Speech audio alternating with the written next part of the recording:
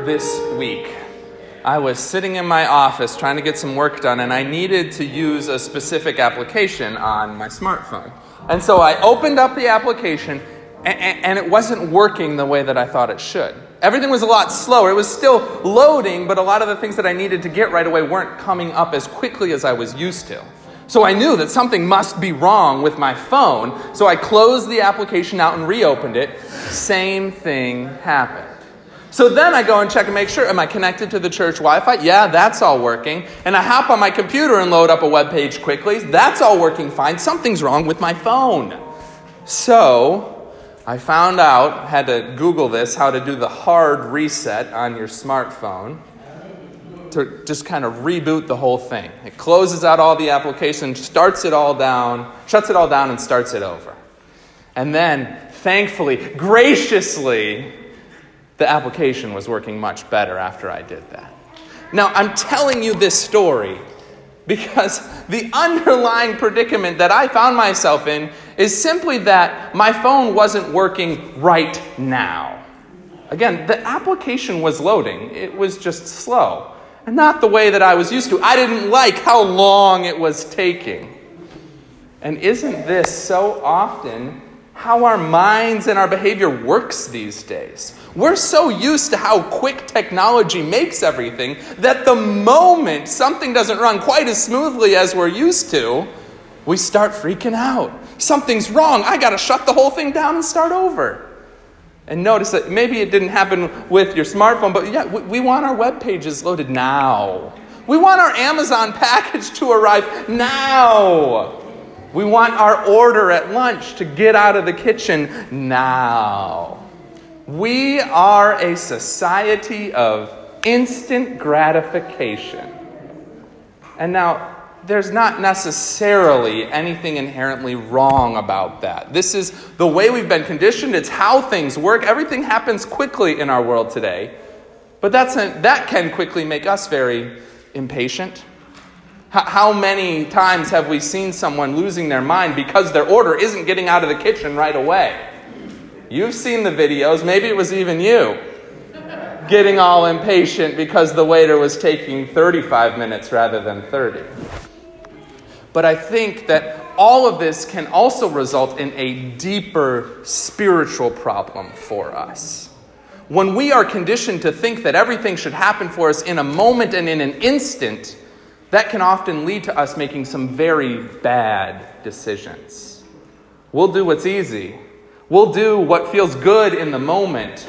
And at that time, we will completely turn our backs on the God who is steadfast and Alpha and Omega, age to age, always with us. We choose instant gratification over our spiritual foundation. This is what I would like to speak with you about this morning.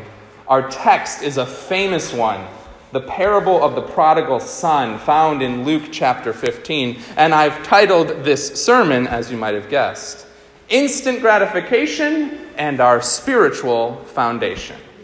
Please pray with me. May the words of my lips and the meditations of my heart be acceptable in your sight, O God, my rock and my redeemer. Send your living word to move amongst us now, to challenge our assumptions, to set our hearts ablaze, and to make us whole again. Amen. We will be looking, as I said, at Luke chapter 15. So get those Bibles out, pull it up on your smartphones, so long as the app is loading quickly enough, am I right? Luke chapter 15, and it kind of jumps around a bit. I do invite you to stand. This is a spiritual practice. If it is moving and fitting for you, we stand in reverence of the word that is being read. We stand in reverence of knowing that God moves among us when we read the holy words of Scripture. So this is from Luke 15, and it starts at verse 1. Now all the tax collectors and sinners were coming near to listen to Jesus, and the Pharisees and the scribes were grumbling and saying, "This fellow welcomes sinners and eats with them." So there's the setup for you. There's the setup. This is why Jesus tells the parable that we're about to read. Jump ahead with me to verse 11. So then Jesus said, "There was a man who had 2 sons. The younger of them said to his father, "Father, give me the share of the property that will belong to me." So the father divided his property between them. And a few days later, the younger son gathered all he had and traveled to a distant country. And there he squandered his property in dissolute living. When he had spent everything, a severe famine took place throughout that country, and he began to be in need. So he went and hired himself out to one of the citizens of that country, who sent him to his fields to feed the pigs. He would gladly have filled himself with the pods that the pigs were eating, and no one gave him anything. But when he came to himself, he said, "How many of my father's hired hands have bread enough and to spare? And here I am dying of hunger. I will get up and go to my father, and I will say to him, 'Father, I've sinned against heaven and before you. I am no longer worthy to be called your son. Treat me like one of your hired hands.' So the younger son set off and went to his father. But while he was still far off, his father saw him and was filled with compassion. He ran and put his arm around him and kissed him. And then the son said to him, 'Father, I've sinned against heaven and before you. I'm no longer worthy to be called your son.' But the father said to his slaves, 'Quickly bring out a robe, the best one, and put it on him. Put a ring on his finger and sandals on his feet, and get the fatted calf and kill it. And let us eat and celebrate, for this son of mine was dead and is alive again. He was lost and is found.' And they began to celebrate. Now his elder son was in the field. And when he came and approached the house, he heard music and dancing. And he called one of the slaves and asked what was going on. And the slave replied, 'Your brother has come, and your father has killed the fatted calf, because he got him back safe and sound.' Then the older son became angry and refused to go in. His father came out and began to plead with him, but he answered his father, 'Listen, for all these years I've been working like a slave for you, and I have never disobeyed your command, yet you have never given me even a young goat so that I might celebrate with my friends. But when this son of yours came back, who has devoured your property with prostitutes, who killed the fatted calf, you killed the fatted calf for him.' And then the father said to him, 'Son, you are always with me, and all that is mine is yours. But we had to celebrate and rejoice, because this brother of yours was dead and has come to life. He was lost and has been found.'" Friends, this is the good news. It's the gospel of our Lord. Thanks be to God. You may be seated. So that is a long parable, and there is a lot in there to unpack. But frankly, the nature of Jesus' parables is such. Jesus tells parable upon parable throughout the scriptures, and what we need to realize is that every time you hear them, they're going to take on a new life of their own. Jesus didn't tell these parables and intend for us to say, "Oh, I've solved it. This is what it means," and then move along with our lives. No. Jesus tells and constructs his parables in such a way that they will capture our imagination, they will draw us in, and we will find ourselves within these stories in new and vibrant ways each time we hear them. And so we can't be too quick this morning, just because I'm sure you've heard a sermon before on the prodigal son. We can't be too quick to assume we know exactly what's happening here. Because the reality is that we have three distinct characters in this parable. And so maybe where you're at today, maybe you're in a position like the father. Maybe there's someone who's come home that you need to welcome and forgive with open arms. Or maybe you're the oldest son. Maybe you're in a position right now where you've seen someone who has been forgiven and you just can't wrap your mind around it. You see someone who has received the grace of God and it makes you angry because you never screwed up as bad as they did. There are lots of ways that we can find ourselves within this parable, but what I'd like to focus on this morning is the younger son. And sure, this is one of the most powerful illustrations we have in the scriptures of what God's forgiveness is actually like in our lives. It is like a younger son who squandered everything and yet is still welcomed back by our Father in heaven. That's powerful.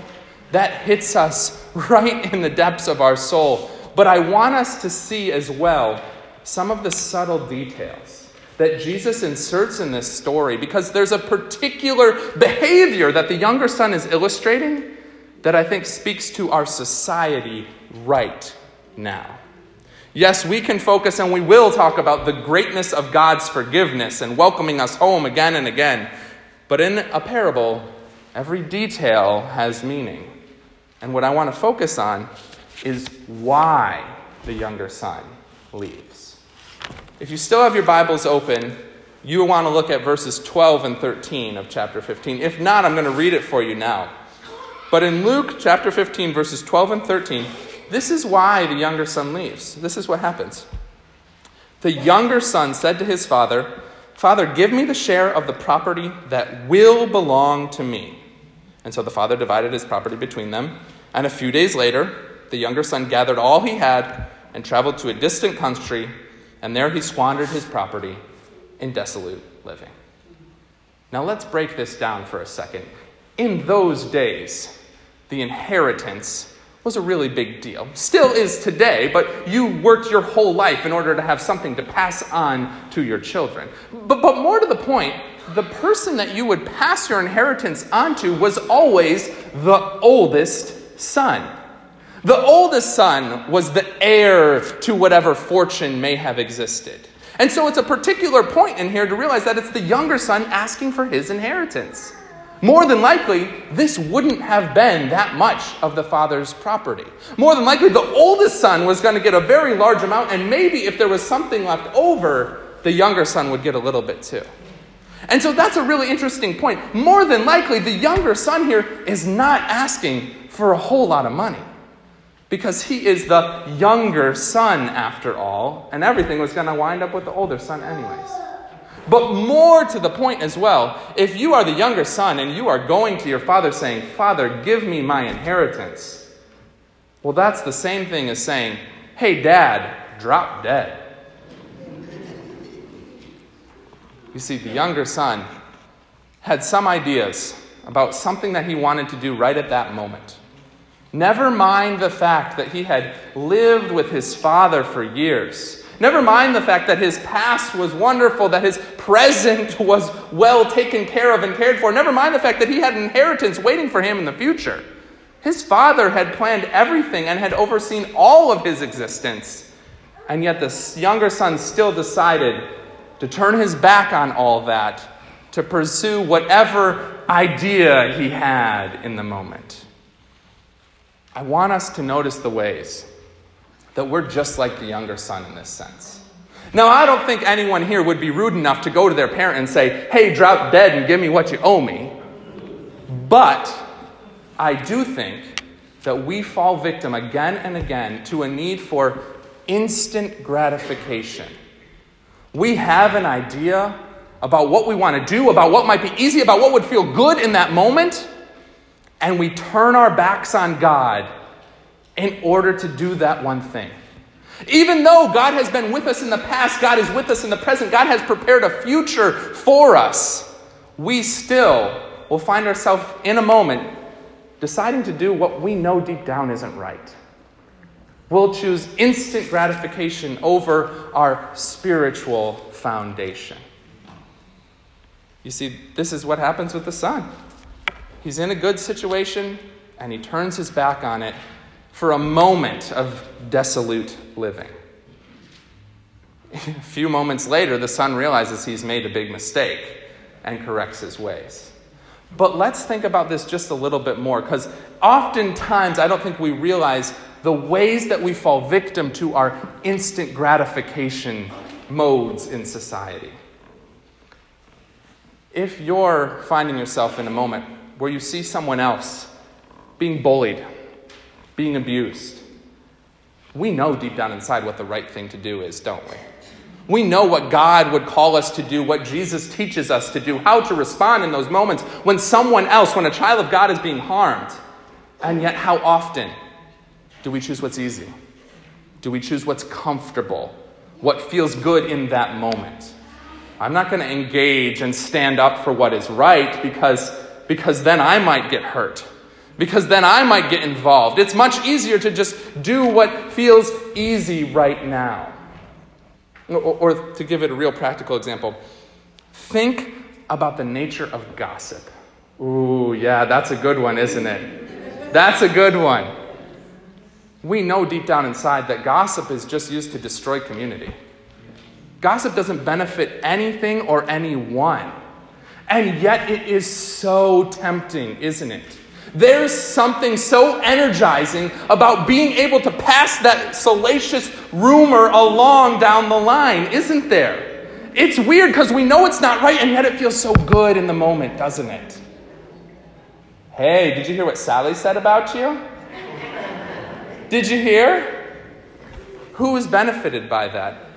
And yet we fall victim to that again and again. There is something about our need for that instant gratification. And so we turn our back on all that we know is right and good and true. The son turns his back on his spiritual foundation and finds himself eating with the pigs days later.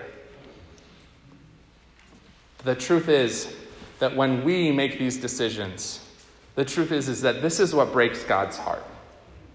And all the stories in the scripture tell us about the lengths that God will go to get us back. In this reading that we had this morning, you might have noticed that we skipped over about 10 verses there. And in those 10 verses, there's 2 other parables that Jesus tells.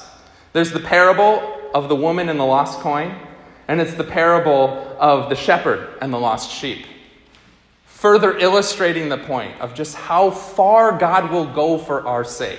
Even though we are people who fall and trip in the same spot again and again, even though we get lost all the time, God will be relentless in God's pursuit of us. God does not want us to be lost. God does not want us to make those decisions that destroy community, that destroy our soul. God wants us to follow his ways and paths. Ways that might not always be easy, but ways that are always right. And so the good news, church, the good news is that the Father is always willing to welcome us home. Even though we often choose what's easy, even though we are steeped in this culture of instant gratification, even though we turn our backs on God and our spiritual foundation again and again and again, we will be forgiven because the love of God knows no bounds. The truth is too, when we know this love of God like this, when we understand it deeply, that is what has the power to change us. Do you want to know why we always end up choosing instant gratification over our spiritual foundation? It's because we're forgetful. We forget how much God actually loves us. Imagine the son. That's exactly his experience. He chooses to take his inheritance now and go squander it in some distant country, but then he remembers how loving and gracious his father at home is. Oh my gosh, even my father's servants are fed meals. I should go home and confess, and maybe I'll be treated with just an ounce of that graciousness. Church, we forget how much God loves us, and that is what leads us astray. And that's why we're focusing all this Lent on knowing the love of God more fully, more deeply, more in our bones, because that will have the power to transform and change us. When you know that your Father is willing to run to you, to welcome you back home, suddenly those instant gratification decisions don't seem so compelling. So, church, I invite you this morning to simply know the depths and mercy of God's love.